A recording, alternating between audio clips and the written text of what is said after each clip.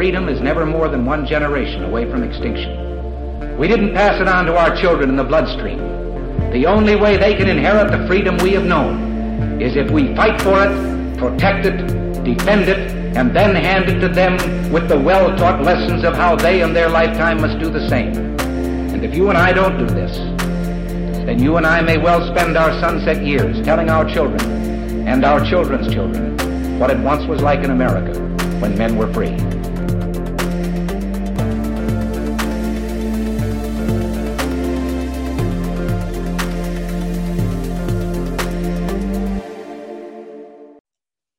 Hey everybody, welcome to episode number 303 of Gun Freedom Radio, where we engage, we educate, and we inform. We are brought to you by azfirearms.com, your nationwide hometown gun shop. I am one of your hosts, Cheryl Todd. And I'm the other guy, Dan Todd. Our theme today is our heritage of education. And our guest is Catherine Gorka.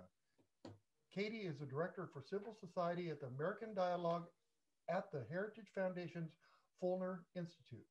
Katie has served as senior advisor of the Office of Policy at the Department of Homeland Security from 2017 to 2019, where she focused on strategies for prevention of terrorism and targeted violence. She has also served as the press secretary for the U.S. Customs and Border Protection. And from 1996 to 2008, she lived in Budapest, Hungary, where she came to understand firsthand the devastating impact of communism and developed a long life commitment for fighting for freedom and American exceptionalism. Wow. Thank you so much for being with us today. Welcome to the show, Katie. Thanks so much. I'm thrilled to be here.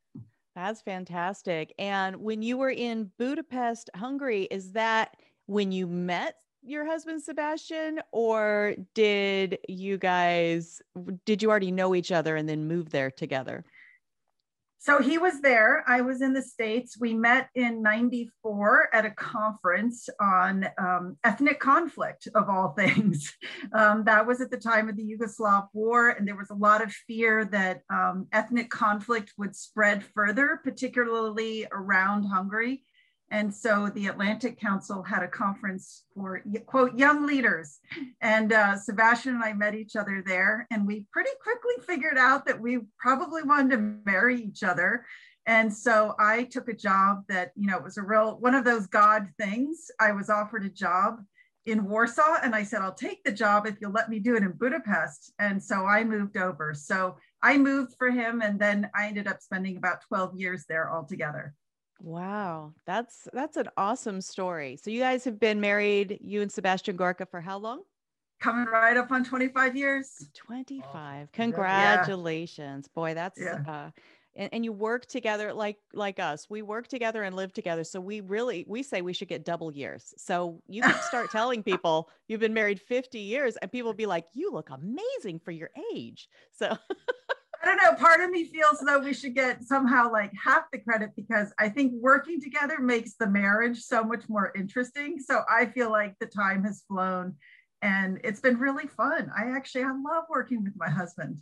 Absolutely. That's fine. We do the same thing. We work every day together, and there's some hard times, but there's a lot of good times, and it does make time fly. Absolutely. You never run out of things to talk about, right? Boy, that's definitely the also case. Could be a problem though, because that's all you talk about is business. That's true. It's true. Oh my goodness. So Katie, your team, you and your team are working on this whole critical race theory thing that has bubbled up seemingly out of nowhere. And you're helping schools push back on what feels like a tidal wave of the politicized curriculum of critical race theory. So can you give us kind of a quick overview for our listeners, because we have listeners all over the world, and some of them maybe haven't even heard of this, just a quick synopsis of what this critical race theory is. Right. Well, if I could actually preface it by explaining how we got into this, because I think it helps explain it a little bit better. When I came to Heritage only about a year ago, Actually, the pressing issue at that time was something called the 1619 Project.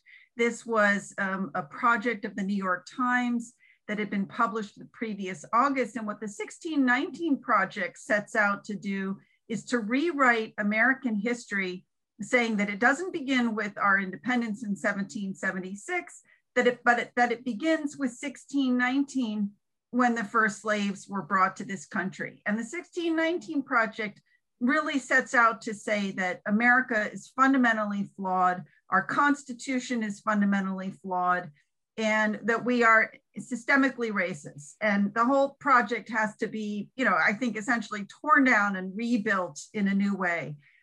So, then follows the George Floyd incidents last spring and summer.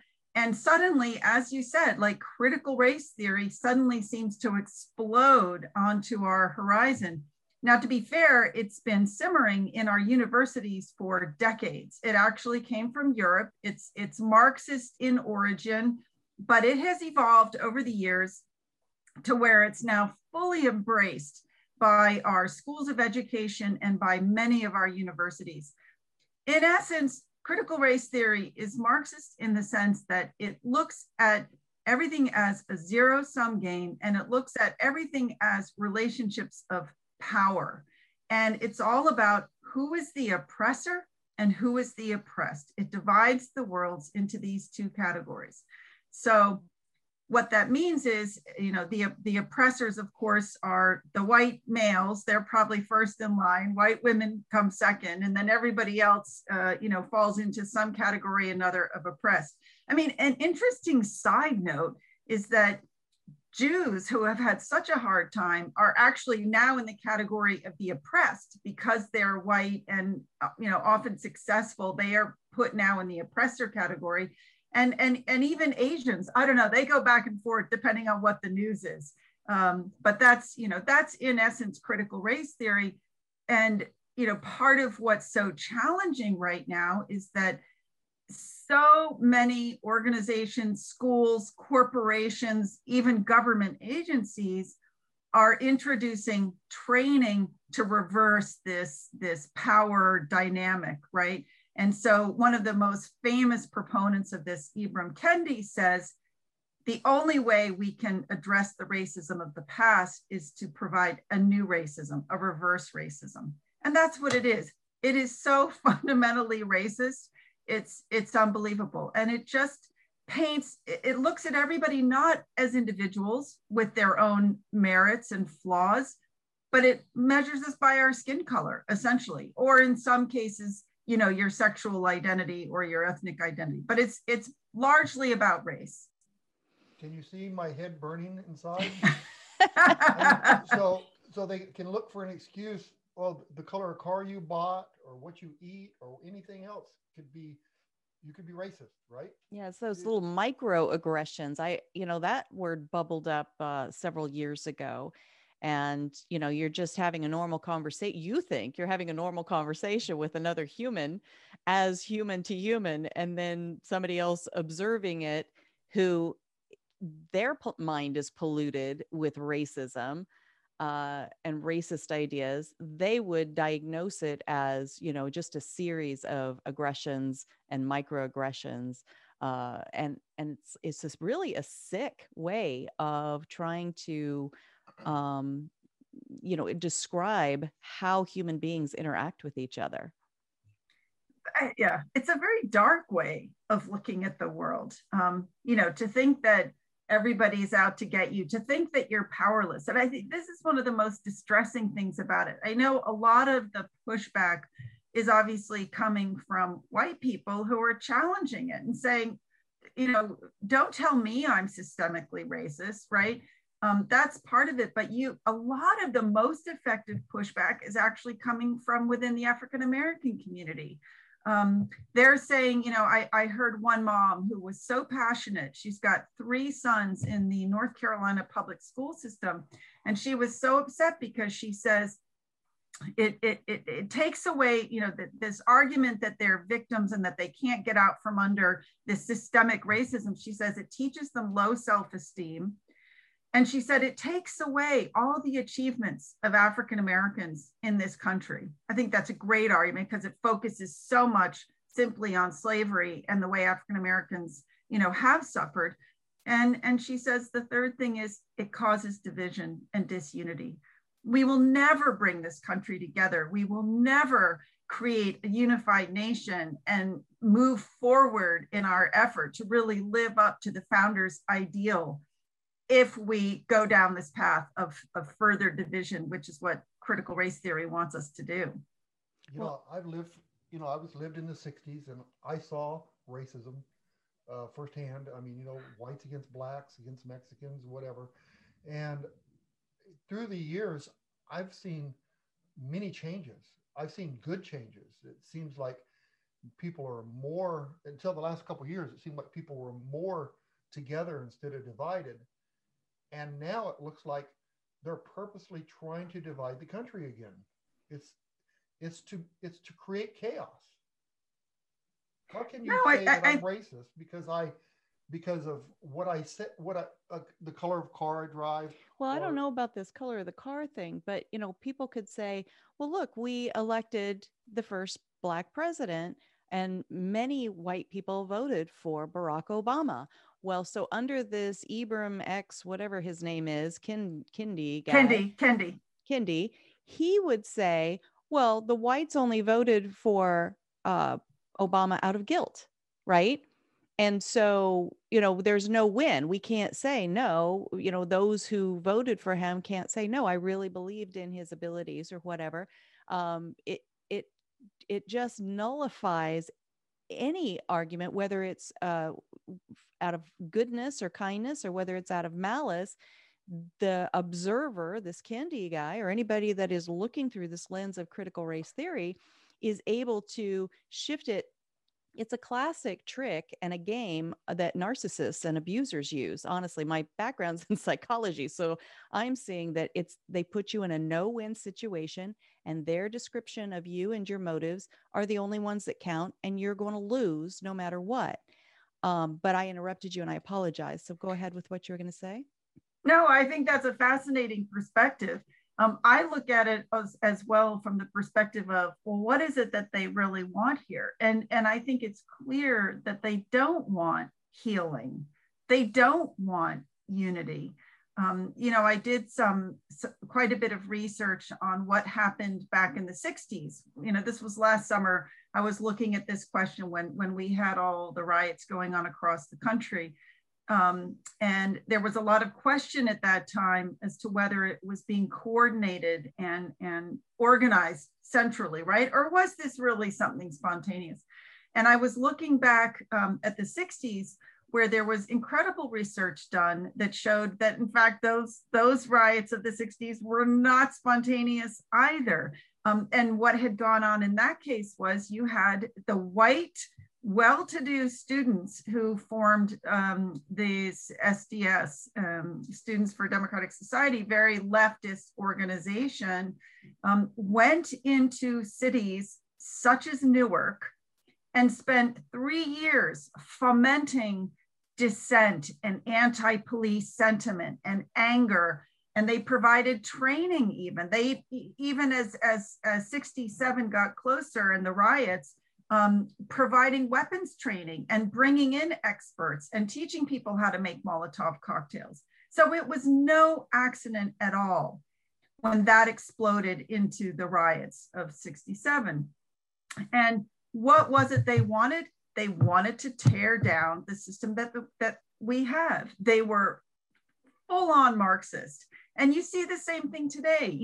People love to sort of ignore what Black Lives Matter says that they're all about, but they themselves put it on their website. They want to destroy the nuclear family. They talk about being trained Marxists. They are on film saying they are trained Marxists. And so I think, I actually think it's really sad. I think you have many people in this country who are driving this movement who are actually using race and using African Americans to drive their political agenda to bring about Marxism or socialism. Isn't that racism in itself? 100%. Absolutely. And it's the worst kind, because it's using African Americans and using them in the way that's going to be hurtful to them. One of the things that also came out of the 60s was there was extensive research done by economists following those riots, which showed that the people who suffered most from those riots, which were supposed to be all about anti-racism, were actually the African Americans living in those cities. Their property values did not recover for decades.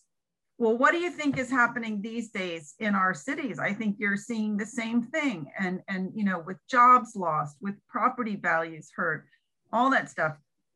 I just don't think that the people who are behind this are about doing good things for African Americans or poor people. I don't understand why they can't see that. I mean, you see the riots in the rough areas of the country, and they can never recover because of what they're doing, and they're keeping them down, keeping the people down. And why can't, you know, why would you wake up and see that?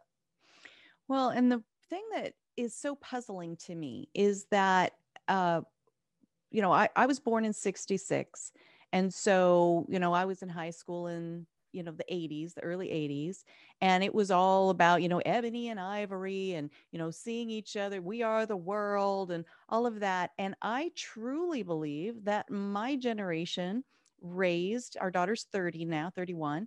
I believe that our generation raised the most inclusive and most integrated generation that we have ever seen in this nation. And it should, I mean, we have, you know, when I was young, it was shocking to see, you know, like a mixed race couple of any kind. But by the time my daughter was in high school, it was a very common thing. So we have lots and lots of families out there that are blended in a variety of different ways. It's shocking to me that they can float something like critical race theory at a time that they're floating it and getting traction. Because what is going on in the minds of the people that were raised to be, I mean, colorblind is, there's people that really push back on that. But I use it in a sense that we see the human first and, you know, let the human teach us about themselves. And so, you know, whatever their racial makeup is very down the road from our initial encounter and our relationship building. And I myself, I've never done the 23andMe. I just say I'm a mutt. I am like, you know, a pound puppy. I'm a little bit of everything. And so, you know, it's just shocking to me that with all of that, we find ourselves gobbling down like little baby birds, unquestioningly, this, you know, 1619, this critical race theory. Do you have any thoughts on how they're so apparently easily able to feed this to the public? Actually, that's a great question, and I don't have a good answer to that. And I think what's you know, I'll give you an example. So here, I don't know if this provides insight, but I've been watching closely and involved with North Carolina. So here's what happened in North Carolina. Back in the fall of 2019, the North Carolina legislature said, we would like our high school students to graduate with financial literacy. So please go back and revise the standards a little bit so that kids get some financial literacy teaching in there, you know, before they graduate.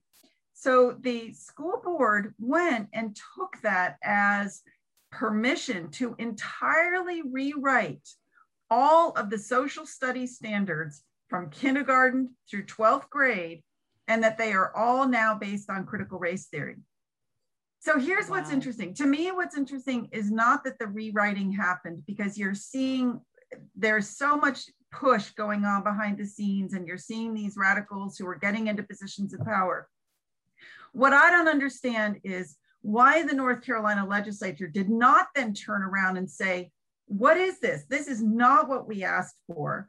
And I think it's fear. I think people are afraid to stand up to it. I think they don't understand it. And I think they are afraid of being called out as racist.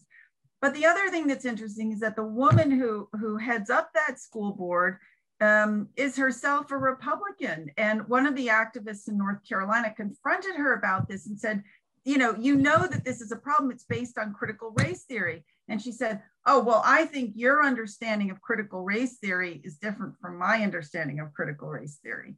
So I think part of the problem is that. So it was a fun trick.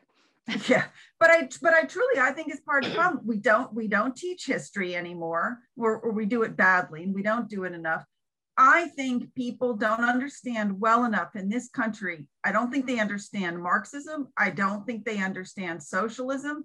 I don't think they understand where critical race theory will take us. And they think it's really, I think a lot of people think it's benign and just think this is a way to address racism. That's where I think the fundamental problem lies. What's interesting to me is that they call us racist for everything that we do now. So next time that we have a challenge, we're not going to be afraid to speak up because you've already labeled us as racist. Well, I mean, that could be a positive outcome, or it could actually empower true racists because, they're hiding in plain sight. If everybody's a racist, then, what does that really mean? It kind of nullifies the evil that true abusive and overt racism is. And nobody wants that. Yeah. That's the thing, is that, nobody wants that. But this kind of posturing and the way that they phrase things with this critical race theory puts everybody on their back heels. And so we're not quite sure how do we engage, because we know, well, if I say this, then they're going to label it as racism, in this way. And if I say this, they're going to label it as racism in this way. And so maybe it's just safer to be silent and quiet and let them do their thing. And that is a very dangerous pathway. But what you've been seeing across the nation is many different school systems. Now, as we said, it's in the government systems, it's all over. But if we just focus right now on the school curriculum, you're seeing many schools pushing back in different ways. Can you give us some insight into what methods different schools are using to successfully kind of push this out of the conversation and their future curriculum? Well, so first of all, just to be clear, I would say, I think it's less the schools who are pushing back. I mean, you absolutely have schools that are not adopting it. Let's just be clear. It's not every school that's, picking this stuff up. And even, many teachers also see the insanity of it. One of the great stories of, I think, the past year has been this one mother up in Philadelphia, Ilana Fishbein, who was on Tucker Carlson, got a lot of attention because she was on Tucker, and she created something called No Left Turn in Education. She saw her kids, being indoctrinated in the Lower Marion schools of Philadelphia, and she stood up to it. And because she went and created this national organization, she says she has teachers all over the country. Maybe they have to do it quietly, but they're writing to her and saying, this stuff is a problem. So I want to be clear about that. There are a lot of schools that simply aren't picking it up. But in many respects, it's the schools, it's the elites, it's the administrators, and it's absolutely the teachers' unions. So the teachers' union has been a big advocate. They've got Black Lives Matter on their website. So where we're really seeing the pushback is from parents. This has been, I think, the real change. And it's interesting, I was thinking about this question of where am I seeing success? For me, raises the question of what is success in this fight? How do we measure success? So you can take a case like Oklahoma, where the state legislature actually last Thursday approved a bill to ban the teaching of critical race theory from public schools and universities. Now, the governor hasn't signed it yet, so it's not been signed into law, but the fact that the House passed it, that's something. Now, is that the ultimate measure of success? And I would say, no, it's not, because here's the thing. This stuff is coming down to us from so many different places. And the federal government, and I hope we'll have a few minutes to talk briefly about what the federal government is doing, because they are really pushing this. But I think you really have to measure success as what the parents are doing, because ultimately, the only thing that's going to stop this is if parents across this country get engaged, pay closer attention to what their children are being taught, and they are the ones who are going to have to say, this is not okay. And whether they do that because they're talking to their teachers, whether they're because they're running for school board, and that's a super important angle to take, or whether they're voting with their feet and pulling their kids out of schools and going in. And I've seen many instances of this happening where they're pulling kids out of schools and putting them into better schools. So I think where I've been most heartened by the success is all the different parents that I've seen, parents individually standing up for it or parent groups being formed. I think it's really the parents who are fighting back and having the most success right now. Didn't we see a thing in Arizona tell us about that, Cheryl? Well, near us is the Litchfield Elementary School District, and they've been in the national news recently for, the parents that are pushing back and showing up at board meetings and, questioning what is all of this about. And the board basically, what it seems like to me, kind of lying to their faces and saying, oh, no, we're not doing anything like that. And yet, we can see right there on their the website and the curriculum and the way that they're training their teachers, that you really are. So that's been going on. And then there was this story out of Vail, Arizona, which is down south of Tucson, I believe. It's a smaller rural area, but apparently the parents showed up at a school board meeting, and it was, I think, mostly the pressing issue there was maybe the masking issue.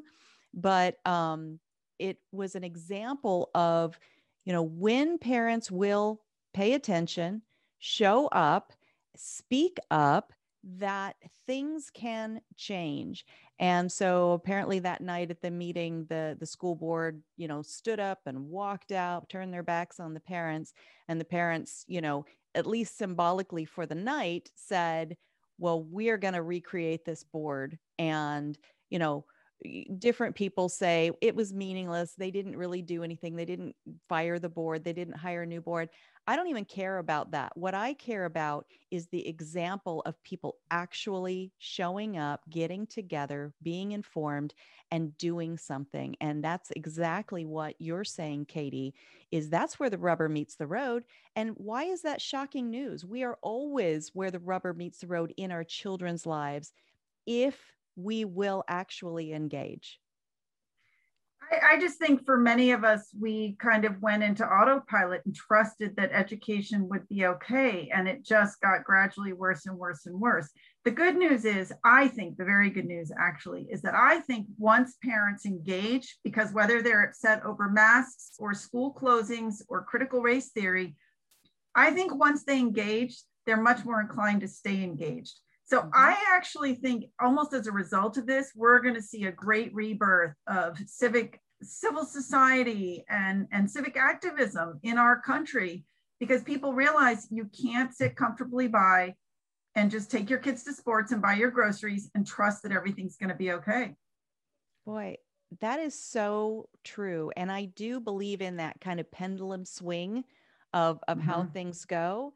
And so even, our show is called Gun Freedom Radio. So we talk about, gun rights and gun laws a lot on this show. And the fact that the Biden administration has come out with, these executive orders, that are really infringing on our rights and saying things like, well, no amendment is absolute and things like that, though that's horrible. But it is making people stand up a little straighter and go, wait, what did I just hear? And I can't let that go unanswered. And so I agree with you that sometimes the extremes that really threaten our freedoms are this weird blessing in disguise. But I think the people that are pushing the extremes they are counting on us staying in our slumber. And that is a dangerous possibility that, we might get fiery for a minute and then be like, oh, well, that was, shiny, it's like, oh, there's a squirrel. There's something else for me to pay attention to. And so part of staying engaged is maybe really understanding what has happened in education and why. What happened to civics and history? Was that a budgetary issue? Like, where did all of that go that we are not having kids learning those things consistently in every district across the United States? Do you have any insight into that? Yeah, I mean, I think the sense is that a lot of it comes from the big push for STEM. We made this assessment at a certain point that we had to invest heavily in STEM. The federal government spends over $3 billion a year investing in K through 12 STEM. So, those resources, that time, that energy has to get pulled from somewhere. So that's, I think that was definitely one aspect. But the other is, that education, both because of what's been going on in the universities and particularly what's been going on in the schools of education, right, where teachers go to get trained, there simply has been this leftward drift, and there isn't the interest in teaching, a patriotic American history and civics. And so those things have just, fallen by the wayside. And, as far as parents needing to pay attention, I mean, I'm telling you, the things that are coming out of Washington right now are going to be a big slap in the face for a lot of people. There was something introduced just a couple of weeks ago, Educating for American Democracy, where the administration is proposing that all the grants that go out to the states for civics and history funding will be prioritized to those who employ critical race theory. That's one thing. But even more alarming is the new American Family Plan that just came out. Absolutely massive amount of spending. And honestly, it's the government getting involved in family life in ways that it never has. They are proposing universal childcare for 3 and 4 year olds. I mean, that's just one example of what this thing is going to do. And I'm telling you, Biden is taking us to being a socialist country. I am not exaggerating. All the analysis that our policymakers are doing at Heritage across the board, that is the assessment. It is not a progressive. It is radical what this administration and this Congress are trying to do to this country. And unless parents step up and push back at the local level, we're going to be swept over. It's a little bit scary.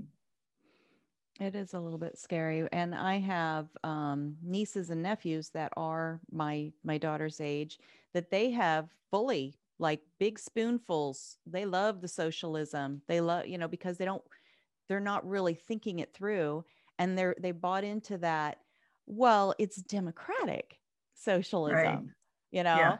And that, well, we've never really tried true socialism, and that we can yes, we can, and, my grandfather's generation are somersaulting in their graves. They have to be, because I know our family was taught better than that. I know we were. And I guess it is the school system or the news, the never ending onslaught of, I always have to use air quotes, the news, feeding us this. And if we don't, I think the other thing that we're not being taught as well or at all in schools anymore is critical thinking, being able to examine two ideas and hold pieces of both ideas and finding that place in the middle that, is probably where the best path and the best truth is. And if we don't have critical thinking, then all we have is that baby bird syndrome where, well, I idolize this person, I hero worship this, news organization or whatever, and anything they say is like the gospel straight from the mouth of God. And that is so dangerous. And I don't know how we fight that again without it being part of the dinner table conversations that families have at the end of the day. My daughter would come home with, garbage ideas that thankfully she always kind of, was, winking at them like, yeah, mom. So today my teacher fired up the movie Bowling for Columbine, and I was like, so what do you think about that? Put on my little psychologist hat. So what do you think about that? And of course she, was like, I thought it was really garbage. And I said, well, perhaps your teacher tomorrow is going to show you sort of a counter to that, just as, extreme of a counter to that. And then your class will have a discussion about it. And she was like, yeah, that's not going to happen. And it didn't. But the fact that our family dissected it and talked about it and that sort of thing, we at least, we asked her first, what do you think? And then we weighed in with what we felt, and we had a great discussion. And that was just common fare in our house. And I think, unfortunately, maybe that's a rarity. Say though, there is a piece of good news here. I just saw some polling that was conducted by the Sutherland Institute in Utah, and it was exactly on this question. And one of the things that they found is that for adults, actually, sorry, that the survey was adults, just under half of whom were parents, critical thinking was one of the highest priorities. So I do think most Americans appreciate the importance of critical thinking. And they were very, very down on the notion of kids being taught what to think, right? Teach them how to think, not what to think. And as long as we hold on to that, I think we're in good shape. What worries me though, is that we don't have the teachers who embrace that. And again, what I find interesting is, one thing we haven't even talked about, we're seeing pushback from parents, but I've also seen really interesting pushback from students. I've seen, for example, somebody, an 11th grader shared a letter with me that she wrote to her history teacher. She was so excited for her 11th grade American history class and to learn about the Constitution. And it was, what she got was awful. It had nothing to do with the Constitution. And it was all about Jeff Bezos earning too much money and other ridiculous things. So she wrote this beautiful letter to challenge that. And I've had interns who've talked about, standing up and challenging their incredibly leftist professors who, in saying that all conservatives are racist, that kind of thing. So I fundamentally believe in Americans. I think we're going to be okay in the long run, but boy, it's interesting to see just how hard and fast the left is pushing right now. And, it's just going to take a lot of courage for people to stand up and say, no, we are not going to let this happen to our great nation. Absolutely. We were founded on a rebel spirit, and hopefully that still runs through enough of our veins that, if that's all it is somebody, doing that pushback and saying, I'm not going to just go along to get along. I want to really have a voice in this. And I want to have a unique thought in my head. So hopefully from your lips to God's ears, that is still out there, and that we will have a new generation of students that are kind of shaking their heads in class going. But then the hard thing is that a lot of students, I believe, and I got my master's degree only 3 or 4 years ago, and I went to a Christian university, but there was still things that I knew that I had to kind of like, have to phrase it this way instead of that way so that, I know this teacher's bent. So I do think there are students out there that are, they're playing the game to get their A's. And hopefully it stays a game. I still think, go ahead. No, go ahead. Go ahead. I'm sorry, Katie. No, I was just going to say, I think a lot of people feel overwhelmed by the enormity of the problem, but I think they don't recognize that even the smallest individual acts of resistance or civil disobedience to these crazy ideas, even the smallest acts have profound repercussions. So whether it's one student standing up or one student resisting or one parent resisting, it has a big ripple effect. So I think, there's nothing that one person can't do. I love that. Go ahead. I think that the parents are the key to fix this, but the teachers are under the rules of the colleges and principals or whatever, or the school board and the unions. And that's the battle, because you either teach it the way we tell you to teach it, or we're not going to represent you in the union and you're going to lose your job.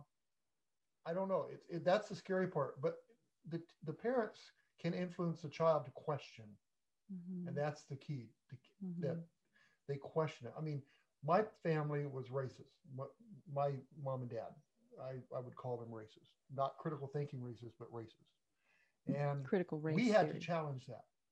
I had really kind of had no choice at the time, because we lived in an area I lived in a minority area. So you had to adapt. And so I had conflicts with my parents, with the kids that I ran around with. And my mom and dad were wrong, but I challenged them. And, we taught our kid that you don't look at a color of skin. You look at their abilities, what they can do. So I was able to break from that. But it's hard because the parents aren't really interacting with the kids like they used to, right? And now the teachers are their main source of influence. So, but I think COVID changed a lot of that. I think, obviously we were all thrown together. And I think that's partly why you're seeing this revolution, because parents are seeing what their kids are being taught, and parents are having, we just had our college age son home with us for almost a whole year. That was a blessing. That was a gift that we would not have had otherwise. And I think it's true for a lot of families. And I think that's why you see many, many more families now considering homeschooling or school alternatives, because they see what's happening to their kids in schools. Yeah. Boy, absolutely. And that is so true, that, people being able to hear what the teachers are saying on the Zoom classrooms and that sort of thing. That was, it was not a great year for learning for the students, but maybe it was a better year for parents to be able to tap back in and say, oh gosh, that's Great interesting. Point. Yes. So, absolutely. Well, we need to start wrapping up, but we have so much more we need to talk about. We're going to have to definitely have you back on. Is there any key point that you feel that we definitely want to leave the audience with before we start really winding up here? I just encourage every person to stand up wherever they can, in whatever conversation or whatever context. And then another small detail, but I think school boards are hugely important. So I hope more people will consider running for school board. And if you don't want to run for it yourself, make sure that you're supporting somebody who is, whether it's hosting events for them or supporting their campaign. But I think we've all recognized school boards are vitally important. And we need to pay more attention to that. We sure do. And we need people on there who will, at the Litchfield Elementary School District near us, it was one school board member who was the dissenting voice. So as you said, what one person can do is a lot. He was the one dissenting voice, and he called attention to this, and he wrote articles, and he got on the news, and then got the parents involved. And because normally it's a school board meeting can just be like a wah, wah, wah, droning on. And so it causes people to check out mentally. And we clearly, that what's going on right now is evidence. We clearly do not have that luxury to check out. So I love that prescription that you've given us to get involved in whatever ways we can. Katie, thank you so much for all that you do. Can you tell folks how they can continue to follow the work that you're doing? Yeah, so I'm most active on Facebook, where I'm there as Catherine Gorka, Catherine spelled with 2 A's. I'm on Twitter as Gorka Katie, but not so much there. But Facebook is really the place. And then Heritage posts, we just post so much on education, keeping up with all of this. So go to heritage.org and actually just search on education, and you'll see all the latest analysis and activities. And we do great webinars, which are open to the public. So if you want to learn more, that's also a great place to come. Fantastic. Thank you so much again. And we are definitely going to be asking you back on if you will come. Thanks so much. I'd love to. Awesome. Thank you. Bye-bye. Thanks. Bye-bye. You know, I got really heated up in this. It didn't show, but I did. I could feel the heat coming. The government is like influencing people by controlling them, by giving them money so they don't have to work, making them dependent on the government so that they can make all these changes and everybody agree with it. Mm-hmm. Mm-hmm. And that is like very disturbing to me. It is. And again, this nation was founded, the men and women who fought, bled, starved, and died to even have the opportunity to put quill to parchment to write this document. These documents, our Constitution and our Bill of Rights, they were not okay with the status quo. They were not the go along to get along. They were the rebels of their time. And I hope that, as I said, that spirit still runs in the veins of their the people that they handed this inheritance to. We have inherited an incredible nation. It's not perfect, but there is no perfect place. There are no perfect people. So a government that doesn't want to follow the Constitution, all they have to do is take this little booklet and call it racist. Yeah. And convince the younger generation that what is in that book is all racist crap, and then makes it easier for them to amend an amendment. Absolutely. Right. And the biggest lies are there's always a tiny kernel of truth. And so when you're trying to unwind what's true and what's not true, we get to that kernel. And if we don't really have an expanded background of knowledge from a variety of sources and a variety of times in history and a variety of nations across the globe, it is just too easy to get sucked into, well, if that piece is true, then maybe the rest of it's true. And so really, I just really hope that people will stay curious. Don't just, make up your mind too quickly that you're being fed the absolute full truth about any of this stuff, even the stuff that we've said, as I say all the time, don't ever take my word for it. Never take her word for it. Never. No, you have to take my word for it. Okay.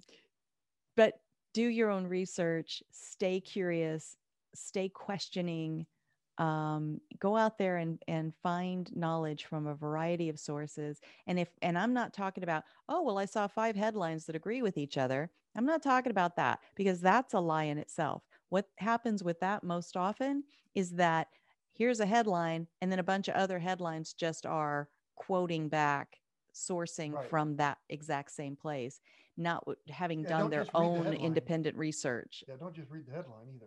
Oh my gosh, yeah. The volume of it, because for sure might fool you a little bit. All right. Well, thank you so much to our amazing guest, Catherine Gorka. We definitely have much more to talk with her about. The Heritage Foundation does lots of work on lots of topics. And so we just really appreciate her taking the time. Thank you to our amazing listeners all over the world. The fact that you could be anywhere doing anything and you have tuned in to be part of this conversation is amazing. It's everything. And then you take these conversations around your dinner table with your family, your friends. Holy cow. I couldn't ask for anything better than that, because that's really where the ideas expand and become actions. It's incredible. Thank you so much. If you've missed any portion of this show, You can go to the audio version of it on gunfreedomradio.com. Click the On Demand tab and binge listen to your heart's content, Darling. to all of the episodes we have there. And we are also in video form on the OpsLens smartphone app, the YouTube, if we're still allowed to be there by the time you find this episode, and on Gunstreamer. And we are sitting in the studio on Monday, May 3rd, 2021, just to give you a pin in history as to where we were in time when we were having this conversation. And so we value your time. If you want to learn more about any of our guests, you can go to thegunfreedomradio.com, click the guest tab, and there are photos and bios and links to all the works of all the subject matter experts that we've ever had on. It's a tremendous resource, and we don't hate it when you spend time there. So, all right, until next time, Mr. Todd, what are we going to do? We're going to pray for our nation. We're going to pray for our politicians. All of them, Dan? All of them. Even the ones you don't like? Especially the ones I can't stand. All right. That's more than what I could ask for right there. Right there. All right. Whatever you want, darling. Be good to each other. Have a great week, and God bless. Bye-bye.